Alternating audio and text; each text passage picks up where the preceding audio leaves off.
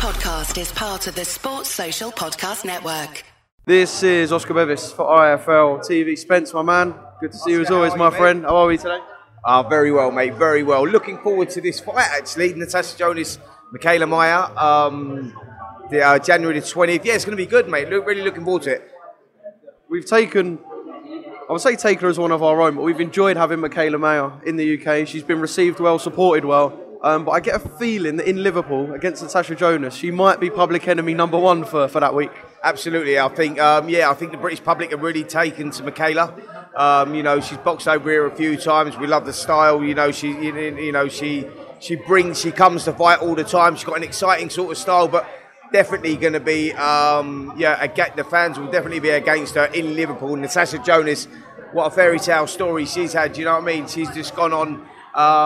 She's gone from strength to strength in the last couple of years. So yeah, it's going to be a tough night for Michaela in there. I mean, it's a tough night for both girls actually in the fight, but in the arena, it's going to be tough for Michaela because it's probably the first time in her career actually that she's been involved in a fight where the fans are against her. In terms of what we're going to get in the ring, Natasha quite good on the back foot at times, but she's got that lovely left hand that she kind of almost invites fighters to walk onto. I don't know, I look at the two of them and I hope we're going to get a good fight. And I think stylistically, we probably are in for quite a decent few rounds. Yeah, absolutely. I think that stylistically, look, we know what Michaela Mayer does. She'll bring the fight. She comes on the front foot. She loves to fight. She loves to fight in the pocket. Natasha Jonas, she's very good on the front foot as well, but she's got that good boxing IQ where she's got good ring craft. She'll use the outside of the ring, boxes out of that southpaw style. Like you say, she's very good with that left hand through the middle. She's got that good right hook over the top as well. So, look, stylistically, it's a great fight. Because I think that both, styles will gel with both of these girls. And I think that ultimately what we'll get is, we'll get these girls and it'll go down to the wire with both girls. So, I mean, it's one of those fights, Oscar, that you go, who wins? And you really don't know. Going into the fight, it's a flip of a coin. Everyone will have an opinion, but no one will really know until the fight unfolds. It's like, yeah, it's an exciting fight. Yeah, it's a brilliant fight. And I guess beyond that, obviously, they both know they're in for, like you said, a test in the ring. But beyond that, 147's good. Sandy Ryan, Jessica McCaskill. So beyond that, for either girl, there's big fights as well. Absolutely. And do you know that what the beauty about women's boxing is at the moment and what they're all doing and doing so well is that there's big fights out there. We just saw that excellent fight with Chantel Cameron and Katie Taylor. Like, the girls move up and down through the weight divisions, so fights can be made in different ways. You got like Lauren Price is coming through, Savannah Marshall's done so well, undisputed super middleweight champion, but they all fluctuate between the weights. So there's some big fights out there. Like, for the winner of this one, they're going to have their eyes on, Katie Taylor and seeing what she wants to do. Is she gonna have that trilogy with Chantel Cameron, or is that opportunity going to become, for, let's say if Jonas wins it? She had a great fight with Katie Taylor in the Olympics and as a professional. So, we'd love to see that fight again. There's big opportunity for the winner of this fight. Definitely, it's a legacy-defining fight, really, in many ways, because the winner's going to go on and have some massive fights. Looking forward to it. Yeah, brilliant fight, and can't wait for the first bell. You mentioned Katie and Chantel. Brilliant from Katie at 37 to come back and, I'm going to be honest, do what none of us believe she could have done, especially after the first fight. Bit of controversy maybe with a knockdown in the first. How do you view the whole fight, Spence? Do you know what? I mean, I know there's controversy with that knockdown, but if you see it from certain angles or whatever, like Katie caught the short shot on her glove and her footing wasn't right. She lost her balance. She went over. So it's like, do you rule that a knockdown? The shot never actually landed. Do you know what I'm saying? It landed on her glove. So I would have ruled that a no knockdown, more a slip because of the way that her footing was. I think that Katie boxed extremely well, like one of her career best performances, if I'm totally honest. I didn't think she'd be able to do that. I didn't think that she'd be able to stay disciplined the way that she stayed. And she controlled the space of the fight, and the tempo of the fight, and run out a deserved winner. I think that Chantel, I think the cut that she picked up, I think it was in around the third round or something when she picked up that cut on her head. That sort of slightly affected her a little bit. Took her a couple of rounds to regroup herself a little bit. But yeah, no, it was an excellent performance by Katie and well-deserved winner. And like you say, at 37 years of age, you go, I didn't think she'd have that in her. I thought that Chantel was just too big, too strong, and stylistically would just outwork her again and draw her into a fight. But Katie boxed tactically perfectly, and she won a well-deserved victory. I mean, I would like to see the trilogy. I really would, because I think that the girls are that the first fight was brilliant. The second fight for me was even better, and I'd love to see the trilogy of that one. But if we don't see that, we got girls like, Natasha Jonas, Lauren Price. There's loads of them out there. Caroline Dubois throwing her name in the hat as well. She's looking for a shot, so there's some big fights out there for Katie, whatever she decides to do. I know that Conor'S and Chris Eubank Jr. are expected to have their fight finalised this week for February at the Tottenham Hotspur Stadium. Yeah.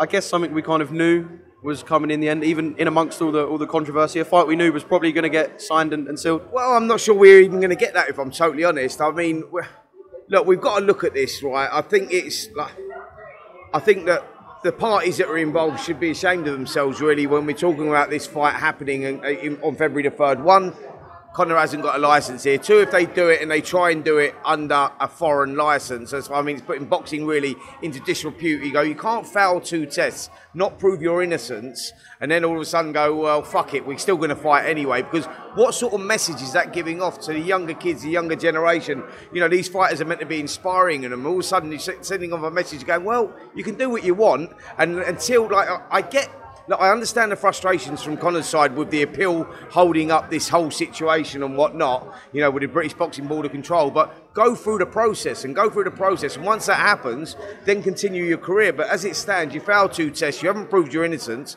so talking about a fight on February the 3rd against Chris Eubank Jr., for me, doesn't do it. I mean, look, we've got another massive fight on February the 3rd in Joshua Boatsy and Dan Aziz. Them 2 kids have worked really hard to get to the positions they've got to, going on at Wembley Arena, WBA number 1 and WBA number 2 respectively, so that's a fight that I want to see. Talking about Conor'S, Chris Eubank Jr. right now, I don't think that happens on February the 3rd for those reasons that I've said. How does it happen at Tottenham Hotspur Stadium when, even if they box under a foreign licence, the British Boxing Board of Control have to give them, they have to grant that, they have to give them, I don't know what's the word I'm looking for, they have to give them permission. They have to give them permission to be able to fight here on these shores, and that's not going to happen with what's going on at the moment. So I don't know why they're throwing out that date of February the 3rd. Maybe because of the Aziz Boatsy fight going on. Maybe they're trying to, do something there, Matchroom and with this whole Conor'S situation. But that fight, I don't believe, happens on February the 3rd. I think that was. I know Conor and Chris have been going at it a little bit on Twitter, but Conor'S been screaming at everyone recently and saying that he wants to fight everyone and his dog. He's challenging everyone down to Boots and this, and he's all over the place with who he wants to fight. Get your situation, do you know what I mean? Don't get your situation sorted out. And your situation is you failed 2 tests, and we keep hearing about scientists have proved that it couldn't have been this and it could have been that, but we've seen no fucking evidence. So, you know what I mean? I mean, it's just looking worse and worse and worse. And now you're talking about fighting again, and they took him off to the States, and he fought. I just think it's a bad look on boxing, and I don't think it gives off the right. think it gives off the right vibe, and I think that everybody that's involved in that whole thing should be ashamed, really, because I just think it's a bad look on the sport. Is it a hard place for Chris in the sense that he's coming off that win against Liam? His next fight, at this stage of his career, he wants to be a massive fight. The Conor fight, regardless, is that fight. Yeah. Chris isn't the, quote, bad guy in all of this. No. So is it a difficult place to be for Chris? Because he's had a fight put in front of him that he really, financially and for his career, can't turn down. I think that, from Chris Eubank Jr.'s point of view, they've got the family feud going on, and, we know that they generally dislike each other. The fight at 160, which would be just a one-sided mismatch in favour of Chris Eubank Jr., by the way. But you understand, this is prize fighting. This is about money. And, Eubank Jr. will go, well, I can get huge money for this. And I understand that. And the same for Conor'S. He sees this as a huge money fight. But I'm saying let's go through the system. Do you know what I mean? Go through the procedure of clearing your name before we talk about these big fights, because that fight's always going to be there, but I think it's just tarnished because of this situation that's going on at the moment. But you can't just go, well, fuck it, I failed 2 tests, so I'm going to leave that anyway, and we're going to do what we're going to do, because I just think it gives a bad look off to everyone. Well, I guess we'll see how things play out when the fight, or if the fight is announced. One more thing, I've listened to you and Simon on talk about the Adam and Frank situation on camera. I guess I did my personal bit, not that it counts much. I thought it was all right. If you're going to have a discussion, why not have it on camera? They're both quite open people who don't mind saying their piece. I know perhaps Adam was a bit wary of what it could do in terms of access in the future. But I don't think that was too bad, seeing them two have a little bit on camera. Look, they've got a history of going at each other anyway.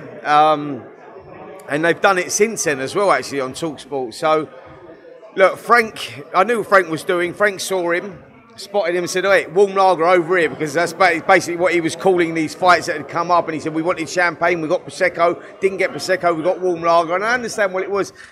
Adam Catterall froze a little bit when Frank called him because he was caught on the back foot a little bit. And he come in and Frank told him off like a naughty little schoolboy. And I totally understand that. That's all what it was. They've since gone at it again on TalkSport on Saturday and all that. But look, everyone's got an opinion, and you know, and they've had it out. Like, you know, you can understand both sides of it. I understand where Frank's coming from. I also understand where Adam's coming from. Do you know what I mean? And that's the point. So, yeah, I quite enjoyed it, to be fair. I'm sort of quite enjoying. You know, Adam's very opinionated, and that's a good thing. You know what I mean? Because that's his job, to be opinionated, and he's not licking up anyone's arse or not, you know, saying it. He's saying it as he sees it, and that's important. And Frank's entitled to come back and do what he wants. So yeah, it's all good. I can't wait for Frank to drag in former European champion Spencer Oliver and then see how that goes. Well, you never know, mate. You never know. I've got enough going on with this whole Conor'S situation at the moment. Sports Social Podcast Network.